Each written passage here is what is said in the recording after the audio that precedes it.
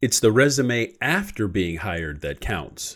Welcome to today's Leadership Thought of the Day, brought to you by the Leadership Lifestyle Podcast. So we work so hard on trying to convince companies, or just maybe even one individual at a company, to hire us. And we spend a lot of time looking at our resume, trying to write it a certain way to really show that we've had a lot of experience, we can make improvements, we can build sales, whatever that is. And then we get in the job and we kind of forget on building our resume. I mean, sure, we have goals and things like that, and progress evaluations, all those kinds of things, but we often forget about continuing to build our resume even after we've been hired, because we never think about the job we might want, after that. So be thinking about building your resume all the time, not just before you get hired, but every step of your career. And today's Leadership Thought of the Day, brought to you by Leadership Lifestyle Podcast: grow yourself just a little bit more.